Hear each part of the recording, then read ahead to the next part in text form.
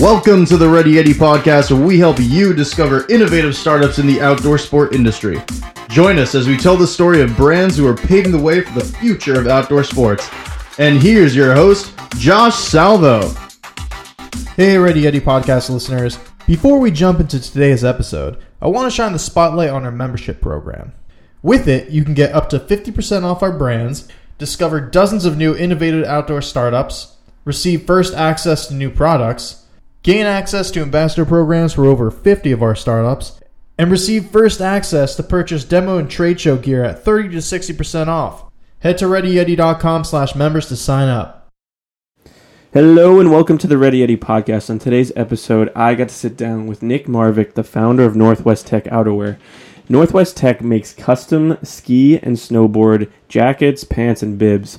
This is actually the first podcast episode that we actually ever recorded. When I chatted with Nick, we did not record this in the intention of actually producing a podcast, but we thought the content was valuable enough to actually put together and offer to you guys so you could hear from Nick exactly how he got his start, where his business is going in the future, and really get to know what it's like running a company in the outdoor world.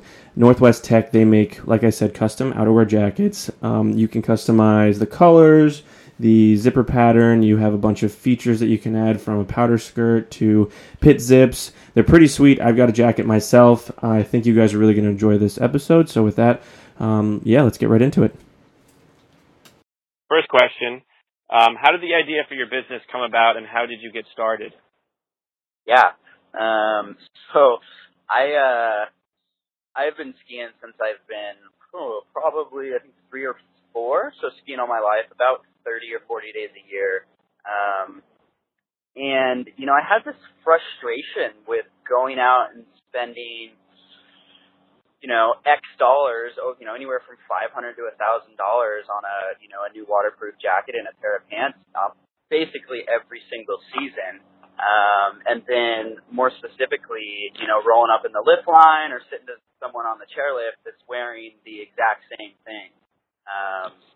Action sports and specifically skiing and snowboarding are so driven by kind of individuality and unique style. And that just seemed, I don't know, it kind of like kind of puts a damper on your mood when you spend all this money and you're stoked on your gear, and then your buddy or your buddy's friend has the same stuff. You're kind of like, oh, that's not very cool. So long story short, I ended up learning how to sew waterproof outerwear in college, and literally made my own ski jacket in my college dorm room. And basically what happened was I made my own ski jacket. It was the only ski jacket like that in the world, and then a bunch of people started asking questions and wanting me to make them custom ski jackets. So I literally started making custom ski jackets out of my basement in Bellingham, Washington, while I was going to school. And, at that time, I didn't really even know what I was doing. I didn't have any really interest in being in the outerwear business, and I was kind of just getting started with the business school and focusing on a marketing degree. So the combination of those two things kind of led me to have this side project. I'd go home and sew jackets. Really what I was doing was validating this idea that, custom outerwear in the ski and snowboard market was a real thing. And then additionally, people actually would pay for this. So basically throughout my sophomore and junior year, I validated this idea and was sewing jackets out of my basement. And it got to the point where I couldn't really keep up with it. And I ended up hiring some local seamstresses on Craigslist, which is actually kind of funny in itself. But so basically I would, get these orders through my friends, online, you name it, and kind of just throw them to the seamstresses. And basically, I'm going through the business school at the same time and learning more about business, and I learned how to build a website, and learning how to drive traffic to this website, and all the pieces kind of came together that said, hey, you've sold, I don't know how many jackets I sold, 20 or so, and this is a real thing. If you figure this out, this is something that is actually doable. And, I had a vision, and it's really very similar to what Nike's always done with their custom shoes. not necessarily what I would call rocket science, but it just isn't being done. The idea of taking a waterproof jacket or pant and being able to really just customize the colors and the features. You can go big and get something expensive, or you can, keep it simple. I think what's interesting is a lot of the product on the market today is just totally, it's really just overkill. You see jackets with like 19 pockets on it, and it's like, what are you going to do with 19 pockets? Like what? Yeah. What? I've been skiing my whole life, and at most, maybe 4. I got an iPod, a phone, maybe a beer, you name it, right? So like giving people the options of keeping it simple, or giving people the options of going big, and that's where you see our different zipper layouts and our different technical feature options. So I ended up graduating, and that's when I officially started the business. Everything before that was literally like just under the table. It wasn't a real business. And the biggest kind of kicker was that I needed to find legit manufacturing. Up until that point, it was me and then seamstresses, and at the end of the day, that's not really product that I think is acceptable to sell in a retail environment, let alone just in general. Right. So I ended up connecting with a local apparel manufacturing facility here in South Seattle, and they're arguably one of the best in Seattle. There's not a ton in Seattle, but of the ones that are still left, they're definitely on the upper end, and really just pitched them this idea. And at first they were like, "You're crazy," because traditional manufacturing, 99% of manufacturing these days is non-custom. They're making hundreds, if not hundreds of thousands of units in the same color, same size, right? So me going in there as a young kid being like, "Hey, I want you to make individual units. You have to cut out each one." They basically told me I was crazy. And for some reason, I don't even know what the answer is, just plain luck, really. They must have really liked me. I ended up convincing them to work with us. And pretty much since then, we've been developing a customized manufacturing process that not only works for us and our customers, but additionally works for this manufacturing facility as well, which is super crucial to our business. Like we're not vertically integrated. So, we basically have a subcontracting facility that we have a really deep partnership with that does all of our manufacturing. So that's kind of the background on how it got started.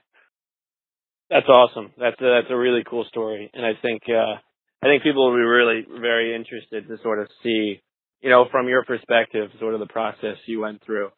Going off of that, you talked about the fact that there was really no customizable option out there. So this sort of leads into my next question of with the business, what sort of inspires you?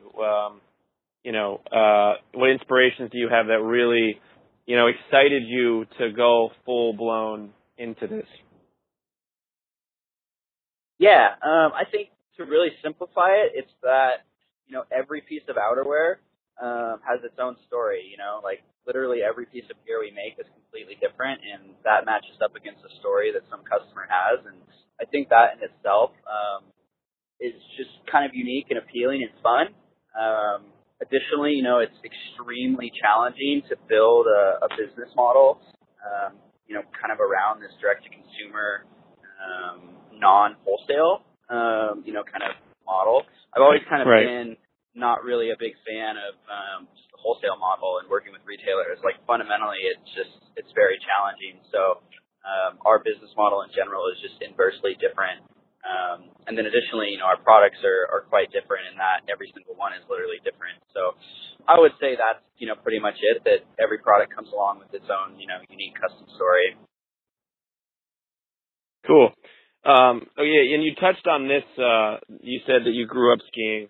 But what is your, in more detail, what is your background, with the sport, as a whole? So I grew up skiing here in Washington. Ended up becoming, a very, very avid, what we call a freestyle skier. Was pretty, active in the park scene here in Washington. Back in my early days, rode for Line Skis, Wired Energy Drinks, a couple other companies. But basically, was, just skied as much as I could around, you know, the local resorts here in Washington, met a lot of people. Didn't ever directly work in the industry up until I started this company. But, I mean, obviously had a fair amount of experience, you know, with different products and riding with my friends. So yeah, I'd say that's kind of my background. That's awesome. Just avid skier. Hey, man, I'm right there with you. Right. Yeah. What's it called? Now, you mentioned this with you know, developing your product sort of like simplistically, you know, the steps you went through. But I'm wondering, you know, what testing went into it? You know, what do you have, and maybe, you know, some images of old iterations or prototypes? You know, what did you do to test to make sure that your product was, you know, top of the line? Yeah, absolutely. Definitely have some images of some of the first jackets. Really, I mean, this started back in college. You know, like all the jackets I made, you know, I would really demand feedback from people. And admittingly, I'd say, hey, like, I'm going to make you this jacket. You know, it's not going to be perfect. Like, I'm making you this jacket. I'm not a professional sewer. I'm pretty good, but, you know, I haven't been sewing jackets for years and years. So really, you know, the first, let's say, 3 years while I was in college was just getting kind of product market feedback with, you know, my buddies who were arguably some of the best skiers here in the Northwest. You know, riding in the jackets, telling me what they liked, what they didn't like. And then, you know, on the kind of fabric and waterproofing side, there's really, you know, you can get overcomplicated, and we definitely don't really take that approach. You know, we're not a North Face, we're not a Helly Hansen or, you know, another big company that's producing proprietary fabric. You know, we basically had two goals: find waterproof zippers and find 20K waterproof breathable fabric. And we have a couple big kind of roadblocks that we have to work through anytime we work with a supplier, and those are basically the ability to custom dye colors at a relatively low minimum order quantity. So traditionally, when you order, you know, materials overseas, most minimum order quantities are 1,000 meters and above. For some reason, again, you know, getting lucky here, I was able to convince all of our suppliers that, hey, we're not going to be able to meet that minimum order quantity, and you should work with us on a smaller basis. So, you know, we basically sourced 3-layer waterproof breathable 20K fabric, which actually took a couple years to get to 20K. We were 15K, and it was kind of a big benchmark for us to hit that 20K waterproofing mark, especially here in Washington, where the majority of our, you know, snow is relatively wet compared to, you know, Colorado or really anywhere else. Hey, back on the zippers, East, it's just as heavy. Yeah. And then zippers, you know, we actually just recently switched zipper manufacturers. We had a pretty good zipper supplier overseas that was just giving us a generic waterproof zipper, but they put out a bad batch, unfortunately, and we had about 20 or so customers end up breaking their zippers. So we ended up removing all those zippers and just went with a whole new zipper supplier altogether, which is Key Zippers. They're a direct competitor to YKK. Those were kind of the two big kind of roadblocks as far as like the materials, you know, like those are two fundamental materials that in order for a waterproof garment to really work, like those have to be spot on. So, you know, other than that, you know, every year we're kind of iterating based on feedback we get. Not necessarily on the materials. I'd say we've gotten great feedback on the materials, but specifically some of the add-on product features. So when we first started, I think the only feature you could add was like side bend, so pit zips basically. Right. And over the course of the last couple of years, we've added wrist gaiters, and then we've also added an optional powder skirt. So both of those features are actually pretty big initiatives in that our jackets didn't used to be lined. In order to support those features, we had to line them. So the product's really developed quite a bit over the past few years, literally based on our customers' feedback. If they tell us something and enough people tell us something, and we request it from them. I mean, we're constantly asking people, looking for feedback, leveraging our riders to get feedback. You know, we'll implement it. And I think one of the exciting things about our company is that we're not a big company, so we're able to kind of capitalize on this, kind of super small startup business, and that usually when you hear from us, it's literally going to be us. Right. Either me or my business partner Ryan, and then so we try to put a good face to the brand and get in front of people. And then additionally, we don't have a lot of layers to hop through when it comes to rolling out these changes. I mean, we're the decision makers. We want to do something, we'll do it, and we don't have to go overseas or travel to really make things happen. The factory is 15 minutes away from where I live, so we can implement changes and roll things out relatively quickly compared to some of the other brands in the space. That's awesome. Okay, next question. I assume, over the course of this, you've had to have had some kind of mentor, going through this journey or so. I was wondering who they are and how they sort of helped you in your business grow. Yeah, good question. It's funny. I've had a lot of different mentors, and I wouldn't necessarily say they're specific to just Northwest Tech, but more just my career in general. First one was John Marini. He was my boss at Amazon, and he doesn't work at Amazon anymore. He lives in San Francisco now, but he's still my mentor. Great guy, senior marketing manager. He basically taught me a ton about marketing and just kind of fundamental business life. He also had a startup on the side himself that he ended up running for about 10 years and then selling to a fairly large company. He's a good friend of mine, been a great mentor. The other one is Trent Griffin, who is like a senior economic analysis for Microsoft. He's actually my girlfriend's dad, which is kind of funny, but he's been a great mentor. He's very, very connected.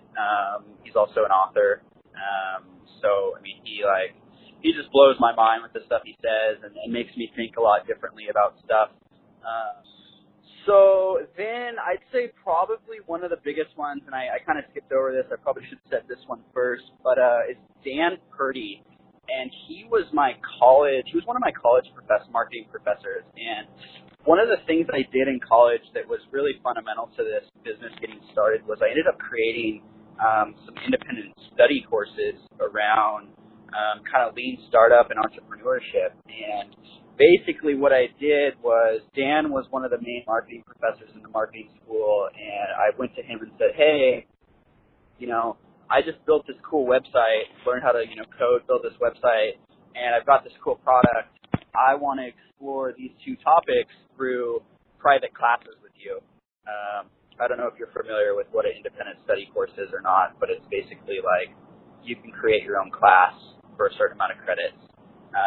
Right. So it was great. Like, those classes weren't offered at my college, so I basically got to study those principles myself on this idea of Northwest Tech.